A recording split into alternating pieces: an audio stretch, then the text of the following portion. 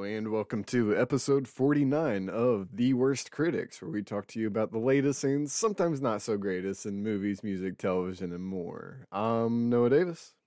I'm John Peanut. And we'll get straight to the news. Not a lot of news this week at all whatsoever. I had to scrape the bottom of the barrel for some of this news.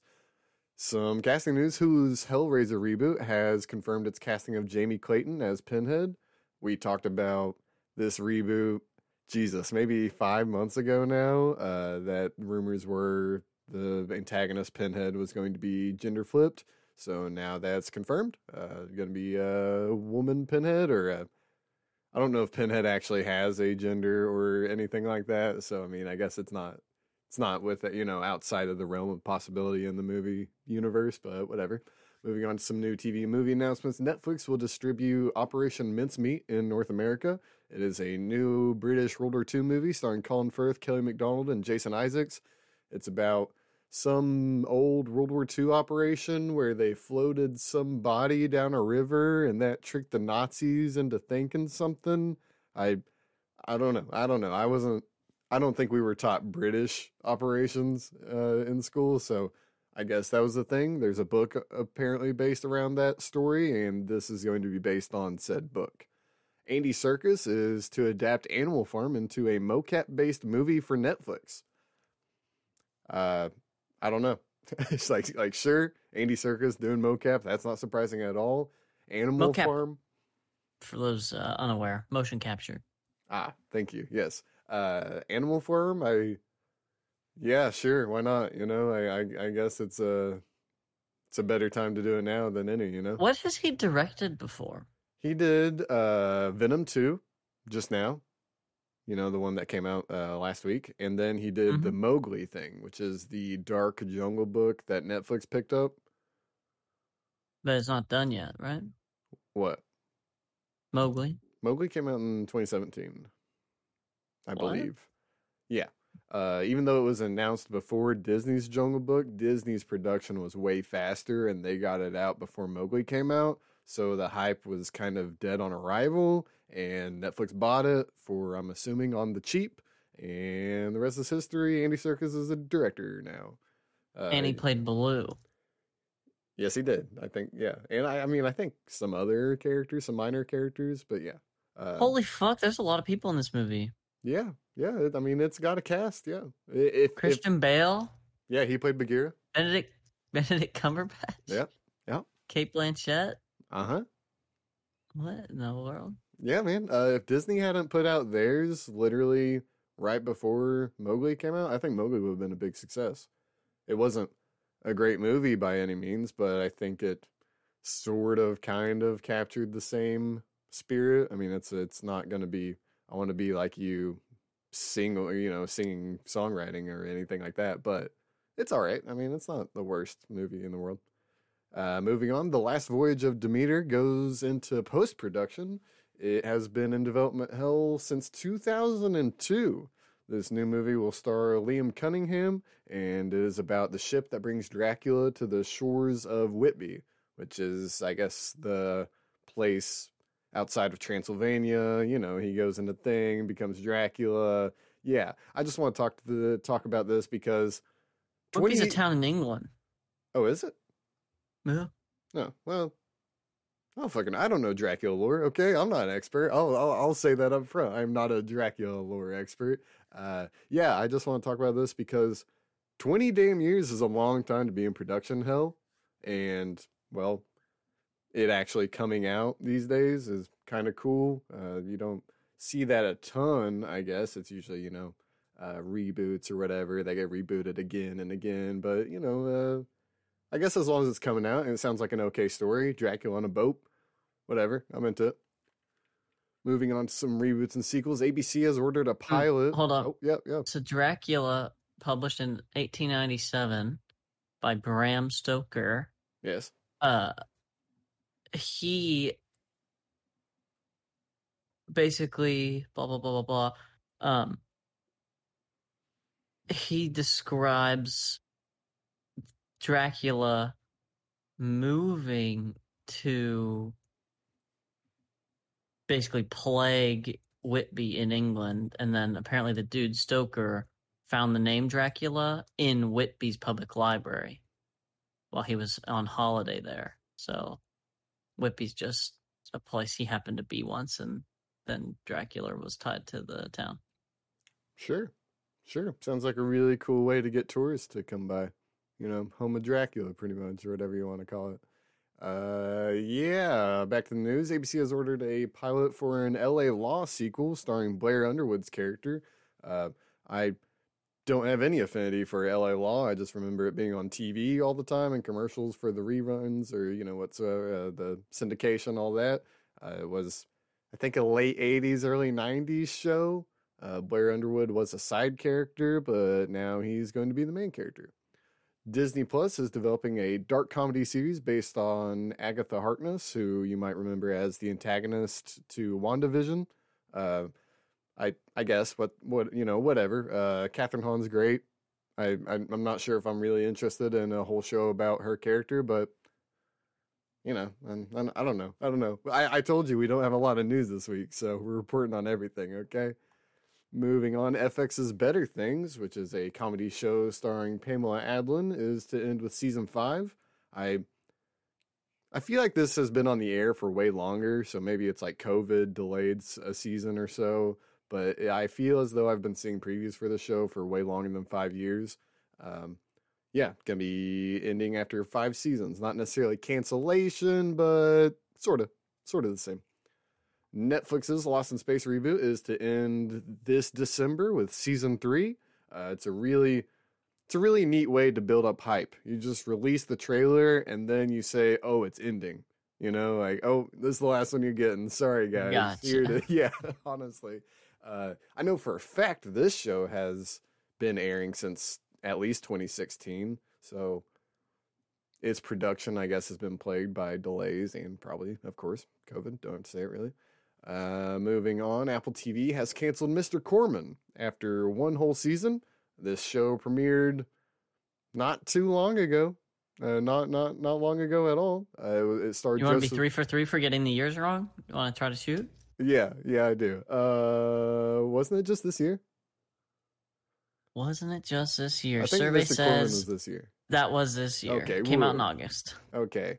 It's a Joseph Gordon-Levitt show, and he played a teacher, I think, after the one little snippet I saw. I think he plays a teacher, and yeah. This is part of that whole A24 thing.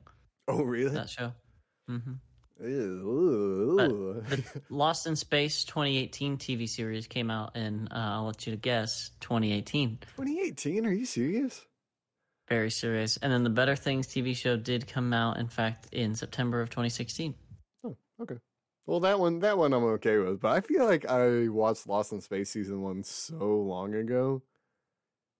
Well, 2020 was basically like 2 or 3 years, so right, that could be where you're adding the time. I guess I just condensed a couple years into one. Damn, okay, whatever. Moving on to our last piece of news. It's not even really news, actually. I was just looking through news sites and TV sites, all that, reporting, just those sites. And all these movie sites keep saying that Disney is rebooting Planet of the Apes. And I thought, okay, well, that's really stupid because the established new reboot of Planet of the Apes is pretty good. But if you dig a little deeper, their reboot is going to have the same 2 producers on the rebooted series, and it's going to continue the timeline of the reboot Fox series. So I don't understand how we're using the word reboot for a movie that's literally going to be a sequel with the same production company. I don't know. I don't know why we're calling it a reboot, but yeah, Disney confirmed it a few months ago. Yada yada, not important. John, you want to take it away with the album releases this week? Dude, I so want to take it away with the albums. There you go. So, starting off, as always, we've got a very fun and exciting Alchemist project. Just classic stuff, really. Every week. Every week, really.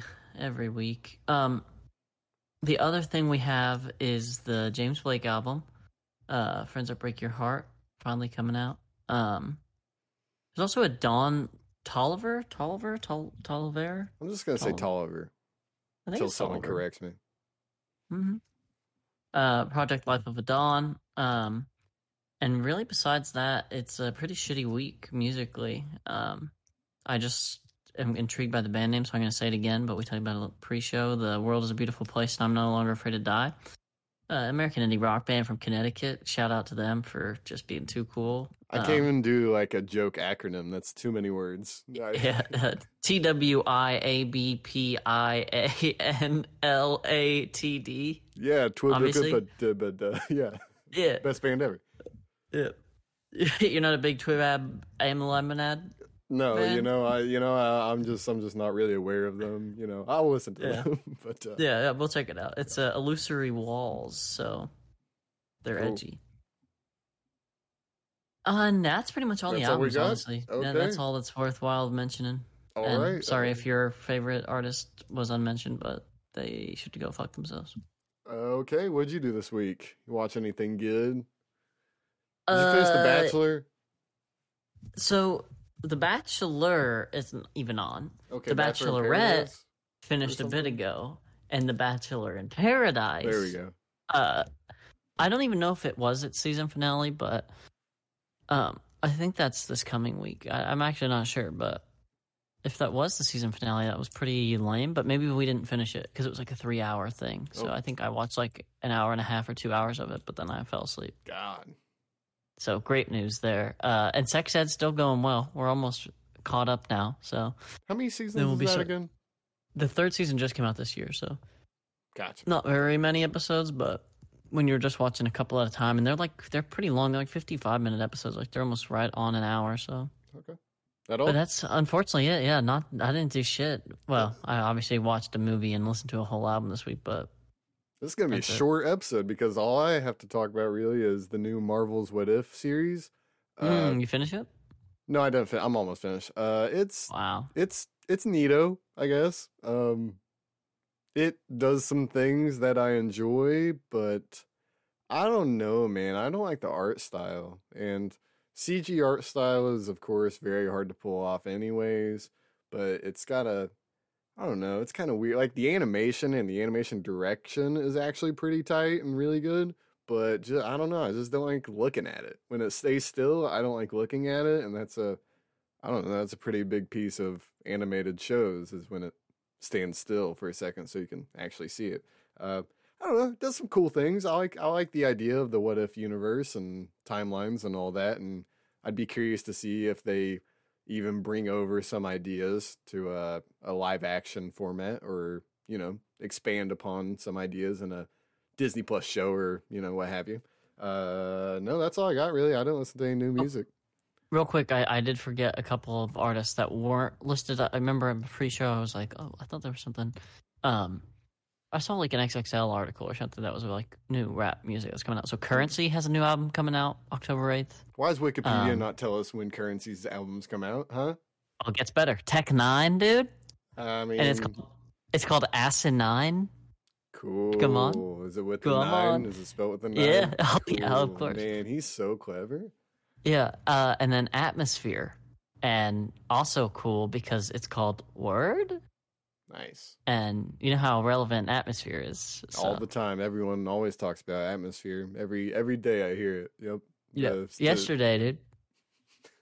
I mean, what's Currency's album called? Why didn't you ask that when I just had it pulled up? I just closed it.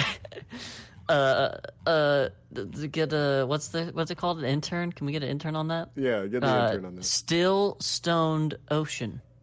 Okay, sure. Yeah, little mystery. I don't know what that means.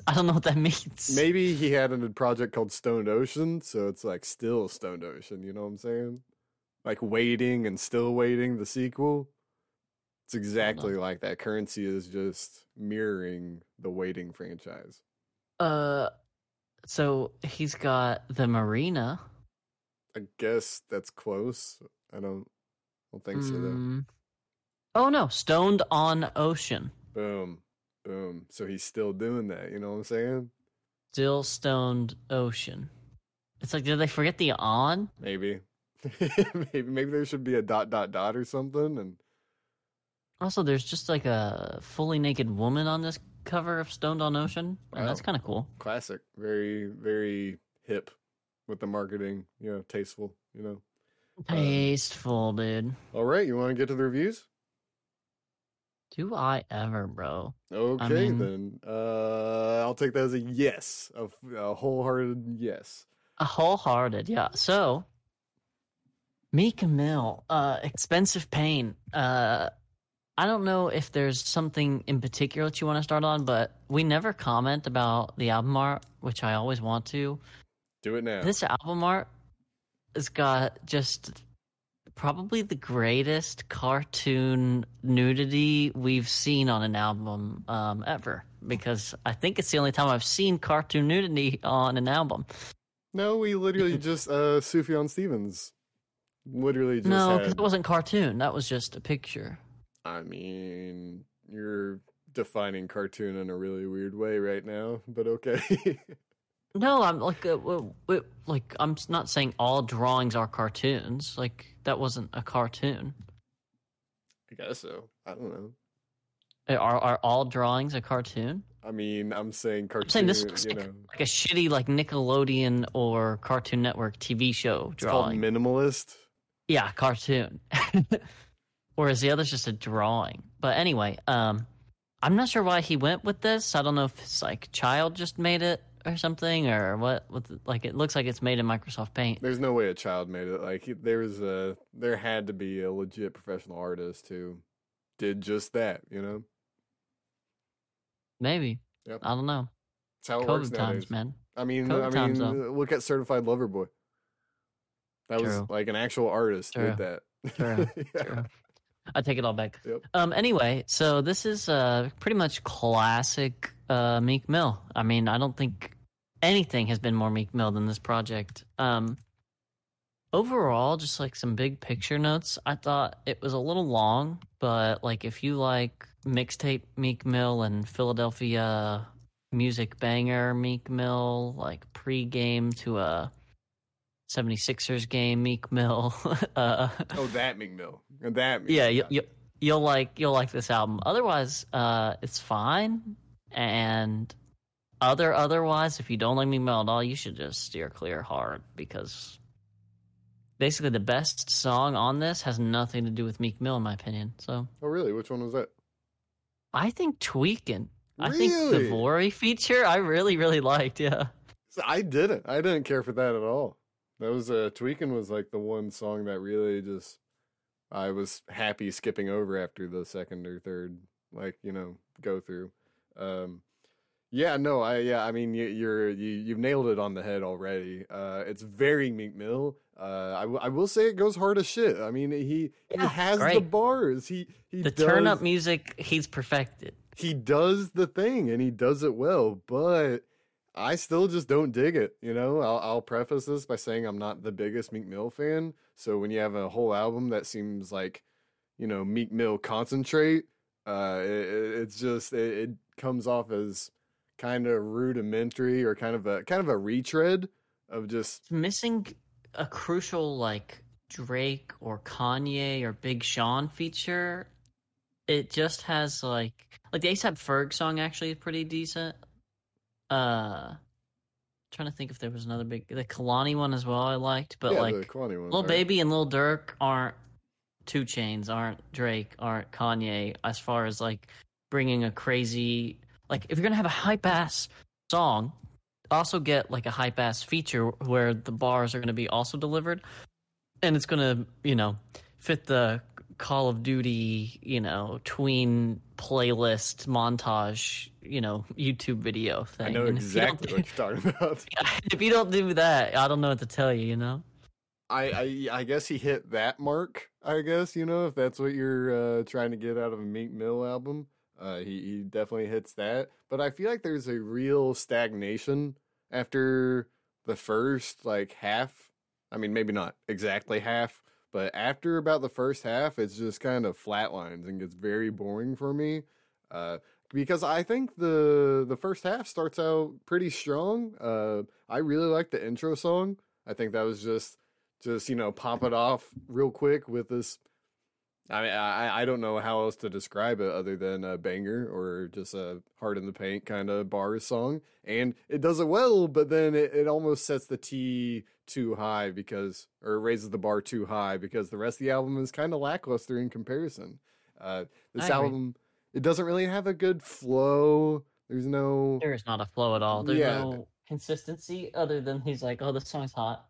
yeah, exactly. There's no flow. Maybe literally the first song and the last song. Like that's the only time you can really tell where you are in the album. Whether that's the engineering or what, I'm not sure.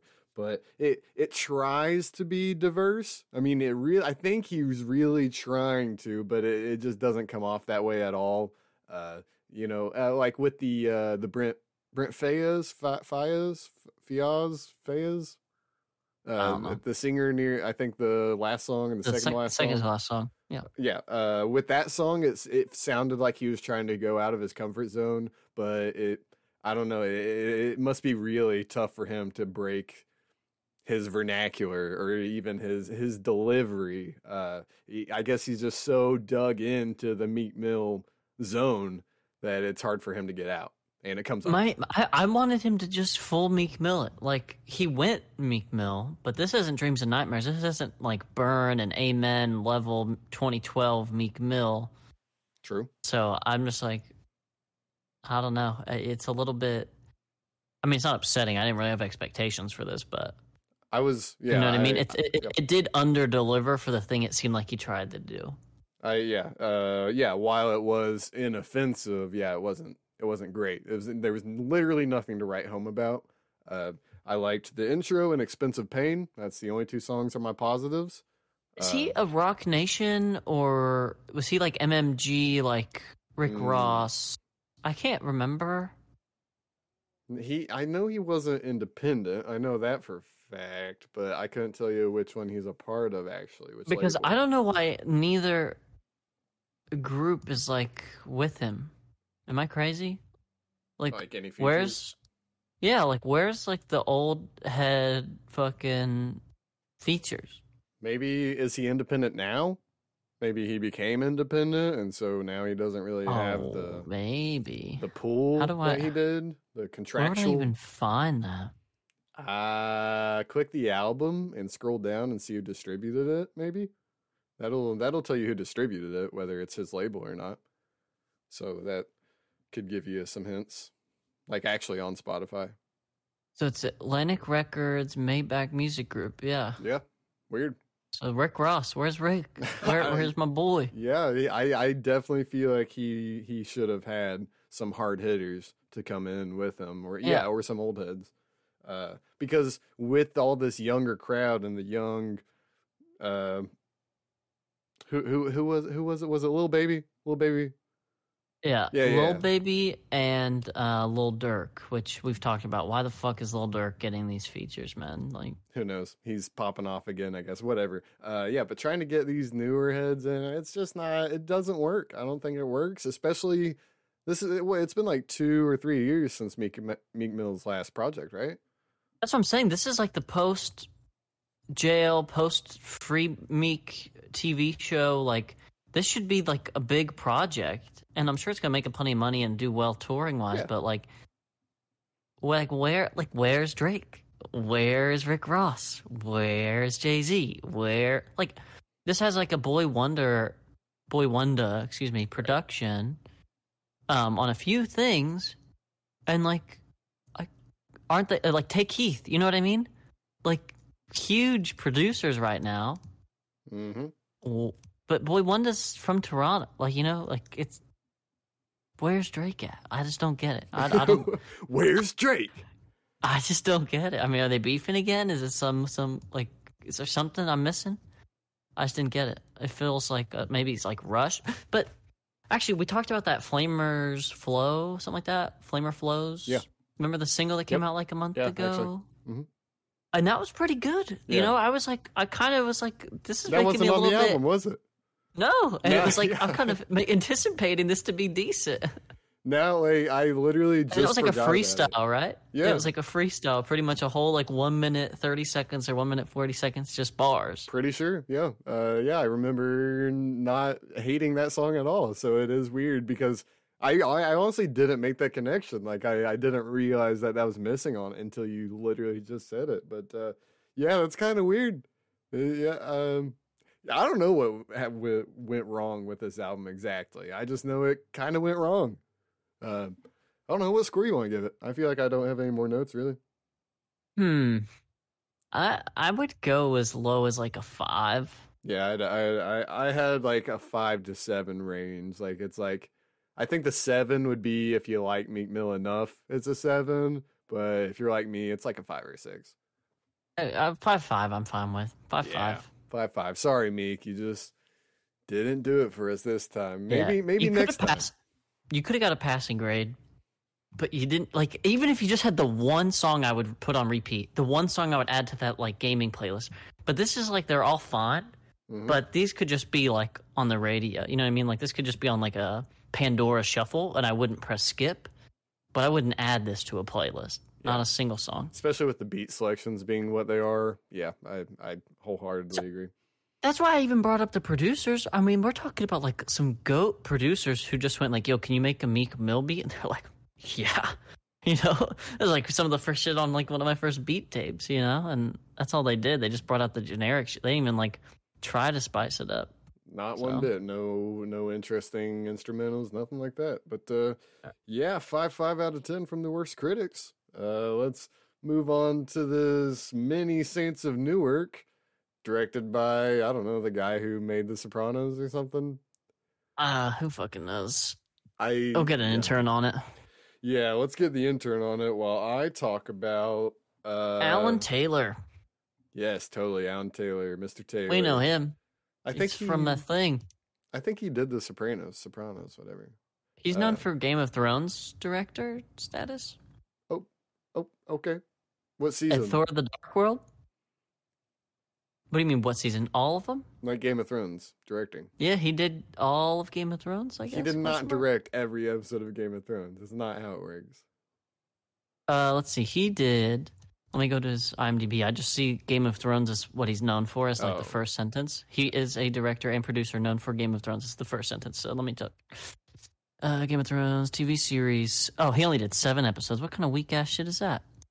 I mean, I think that's a good amount compared to probably the other directors. So he did Beyond the Wall from 2017. He did Valar Morghulis. He did The Nightlands, The North Remembers, Fire and Blood. Okay, so he did a lot of good episodes. Yeah, a lot of big ones, actually. Yeah. That's weird. Okay, well, that explains how I guess he got this job with HBO HBO, probably knowing him, you know, yada yada. It doesn't explain why it's a shit movie, though. Yes, I just want to say, if you don't like The Sopranos, there's no rhyme or reason you should watch this movie. It tries to be topical and relevant to modern day, I don't know, atmospheres or social atmospheres without really doing any of that justice. It feels very tacked on to it all, to the point that I was kind of confused as to why any of it was in the movie. It was detracting from the actual, Italian mobster, whatever, ring. And I don't know, man. Yeah, if you don't like all the references, the fan service, the just the callbacks to certain scenes where you saw where they were all like counting money and stuff at the table, and there's like a small TV playing, whatever. That's a literal shot for shot scene from The Sopranos. And there's, a lot of characters, a lot of small characters that are referenced, or you get to see how that one guy hurt his back and all that. And it really just dumbfounds me because I don't know what this is trying to do.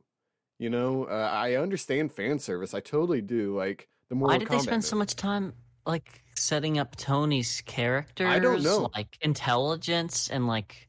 I hated the Tony shit. I hated the Tony stuff. Absolutely hated the Tony stuff. And I know that's James Gandolfini's son, but he did not. He did not sell Tony at all for me. Yeah, I didn't think they looked similar. I didn't think they acted similar. And I've only seen The Sopranos like in passing a few times. You know, I think I've maybe fully sat down and watched one episode, and it was the finale. So Wow. Okay. What an episode to do that too. yes, sir. Yeah. Tony's scenes made no sense to me. They were trying to, set the bar or set it up for the show to start, even though the show's presumably 20 or 30 years after the end of this movie.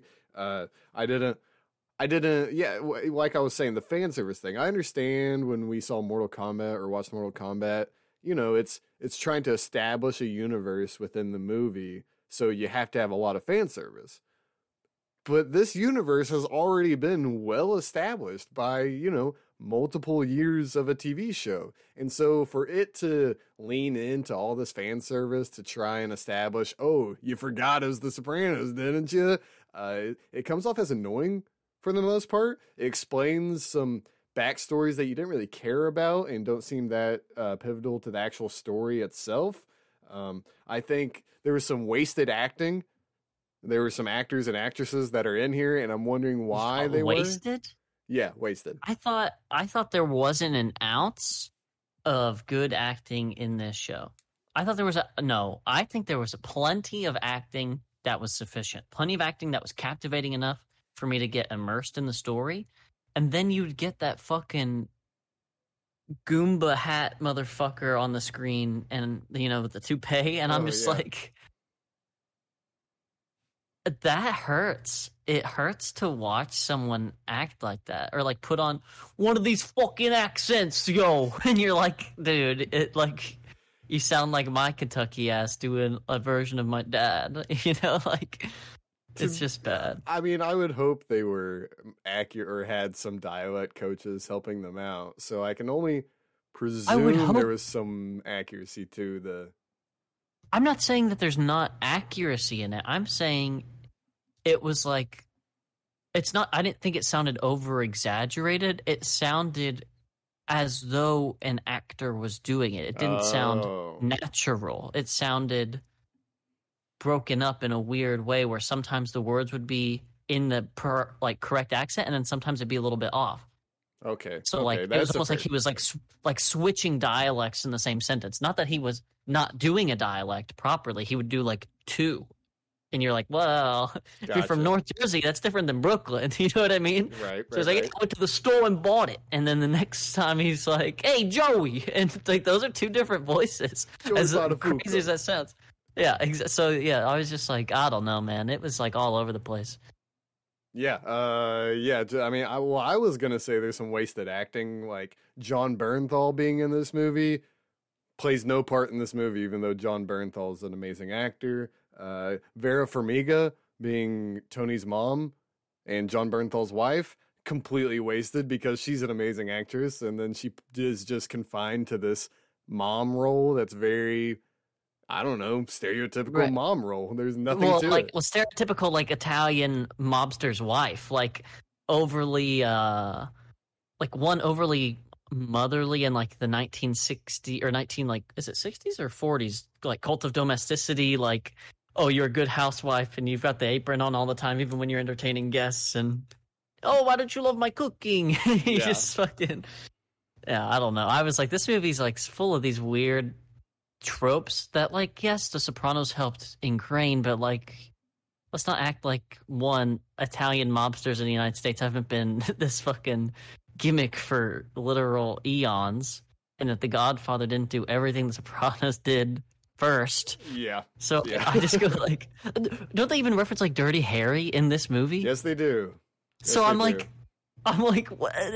Like, it's just, I don't know why I watched this and I went like, I never want to watch The Sopranos. Cool.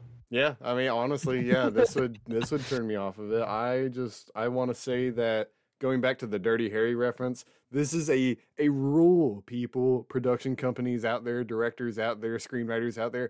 Don't reference something that's better than your movie. Please, just save yourself the trouble. It helps everybody involved if you don't reference a really cool old drama and then make a really not cool old drama, in the same time period.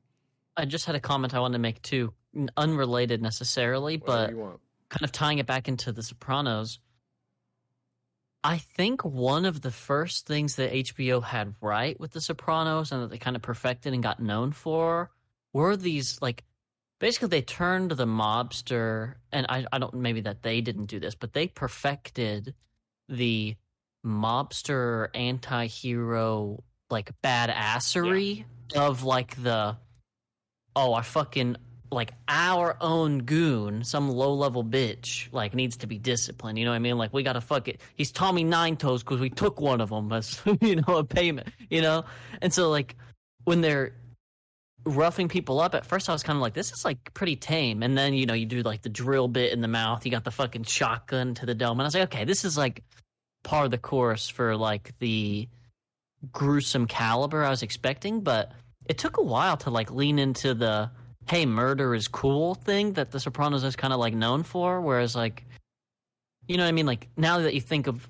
the shows that we get to watch, like Game of Thrones even, like, this was tame and kind of half-assed in my opinion, or like Westworld or True Detective to an extent, you know. Oh yeah, 100%. Yeah. Yeah. No, I totally agree with you. I think its tone was all over the place, and I think that's to do with some of the pacing too. The time lapses were really Why did we jump weird. 4 years? Why did we jump 4 years? And it's weird how they jumped months in between scenes without real reasons. Calling Tora, right? Like the character would be like, "Oh, it's been 2 months already," and it didn't seem like he needed to say anything. But So the argument in the car as well. Then fucking the husband shoots the everybody would have been deaf. Well, I was like, but that's like a cool, like, I felt like that's like a cool mobster loses a shit scene. Yes. Why is the immediate cut to scene her fucking his, like, old friend?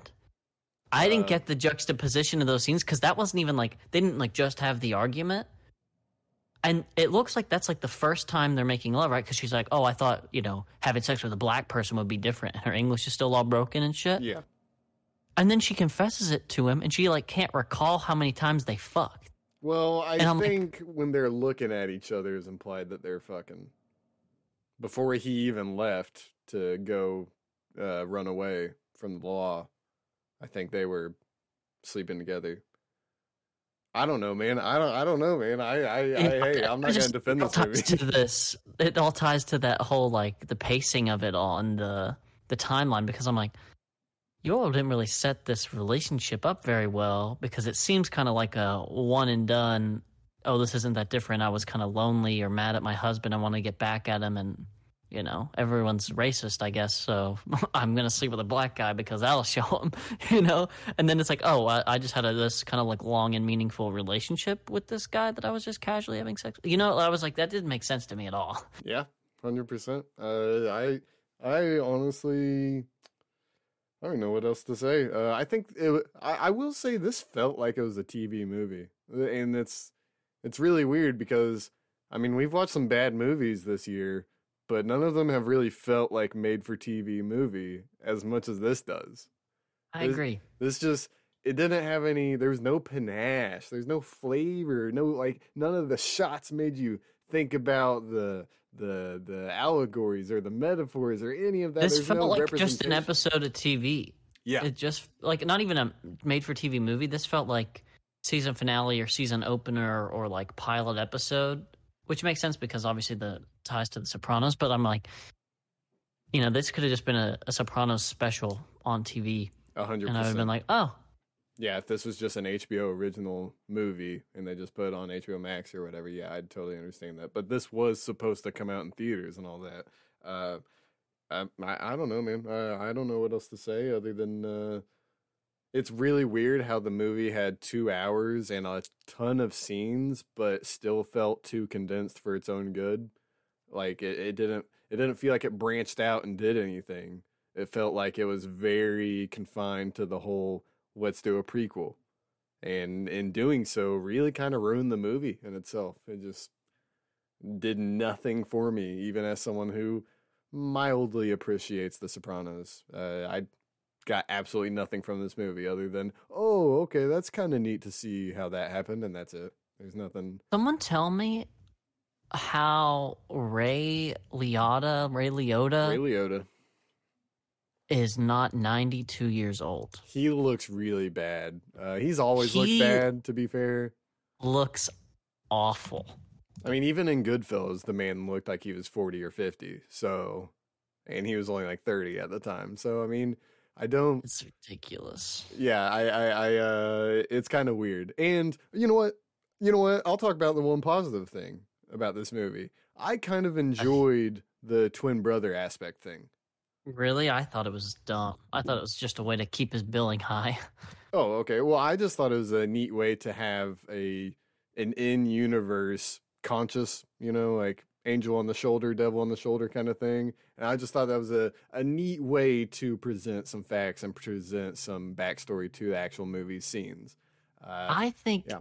if you want to watch a crime movie with Ray Liotta, go watch Killing Them Softly with Brad Pitt. I mean, that's a good one. That's it, because that's short, it's simple, cuts to the point. But yeah, 100%. I'd rather watch that. Me too. But I was gonna ask, how much money did this movie make? And the interns say 7.3 million.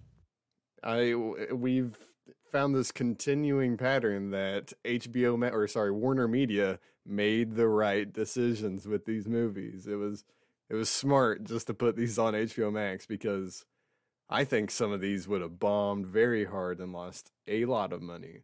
This way they can sort of write it off. I will say shout out to the $50 million budget. Oh, that hurts. That hurts a little bit. It made 7. I just don't even know what 50 million goes to in a movie like this. Other than Ray actual Liotta acting. playing 2 characters. Yeah. Leslie Odom Jr. coming off of Hamilton. Yeah, none. Yeah, now that you like trash on the acting, I really can't think of any good or great acting in this movie. Why is Joey Diaz? That was probably just hey, he likes The Sopranos. Looks like a soprano. There you go. Like, hey, I think that's as simple as it gets, honestly, for this movie. Shout out to the Steve Miller Band. Living in the USA, dude. Did you recognize? Yeah, so good. Yeah, I don't know, man. I really think that's all I have to say about it. It failed the Bechdel test, that's for sure. Oh, that's hard. for sure. Very hard. Incredibly hard. What score you want to give it? I don't even know. Before I give it a bad score, the whole, hey, let's have a ghost narrate the beginning and set the story up for us was super stupid. I'm going to just let you guys, I'm going to let Warner Media know. So forget the ghost laying the story and telling it from a dead guy's perspective. There was way too much like Halloween shit for me. Like, what was like, the baby can see the other life. Yeah, see, I hated the Tony stuff. That's encapsulated my hate of the Tony stuff. But like, okay, first words said in the movie are from a dead character not even related to the movie. Like, there's just all kinds of weird, like, ethereal, heavenly shit that is the Sopranos universe so devout and Christian and ethereally in touch that dead characters frequently narrate. And no, I think Tony had a few hallucinations, but no, there's no real undertones of mythology or anything, Catholic mythology or anything like that. Yeah, no heaven and hell and afterlife, and not that I remember. No, unless the last episode was actually in hell or something. Like, no, I don't think so. It wasn't lost by any means, but yeah, I don't know, man. I hated the whole dead guy narrating the story, because why? Like, character's dead, so okay, that just. And he's not even alive during the period of this movie, It's not even like, oh, he dies in this movie. It's no, you should have seen his death in another TV show, and that's really, really stupid. I don't know. I want to give this like a 4, because I think I guess there's a movie in here, but It's not great. It's not good. Yeah, and I don't even want to take the time to find it really. So yeah, I think 4 is fine for me as well. Man, we are on a roll for bad picks, aren't Well, we? do you remember when we had a streak of excellent? Well, now we have to even it out, our average. I guess so. So we'll see if next week breaks that streak when we review the new James Bond film, No Time to Die, and James Blake's new album, Friends That Break Your Heart. That Spoiler alert, I've already made up my mind. The album will be fine, and the movie's going to be trash. we You heard it will here. we will see if these predictions are right on episode 50 of The Worst Critics next week. That has been episode 49. As always, I'm Noah Davis, I'm John Pino. and we're out of here.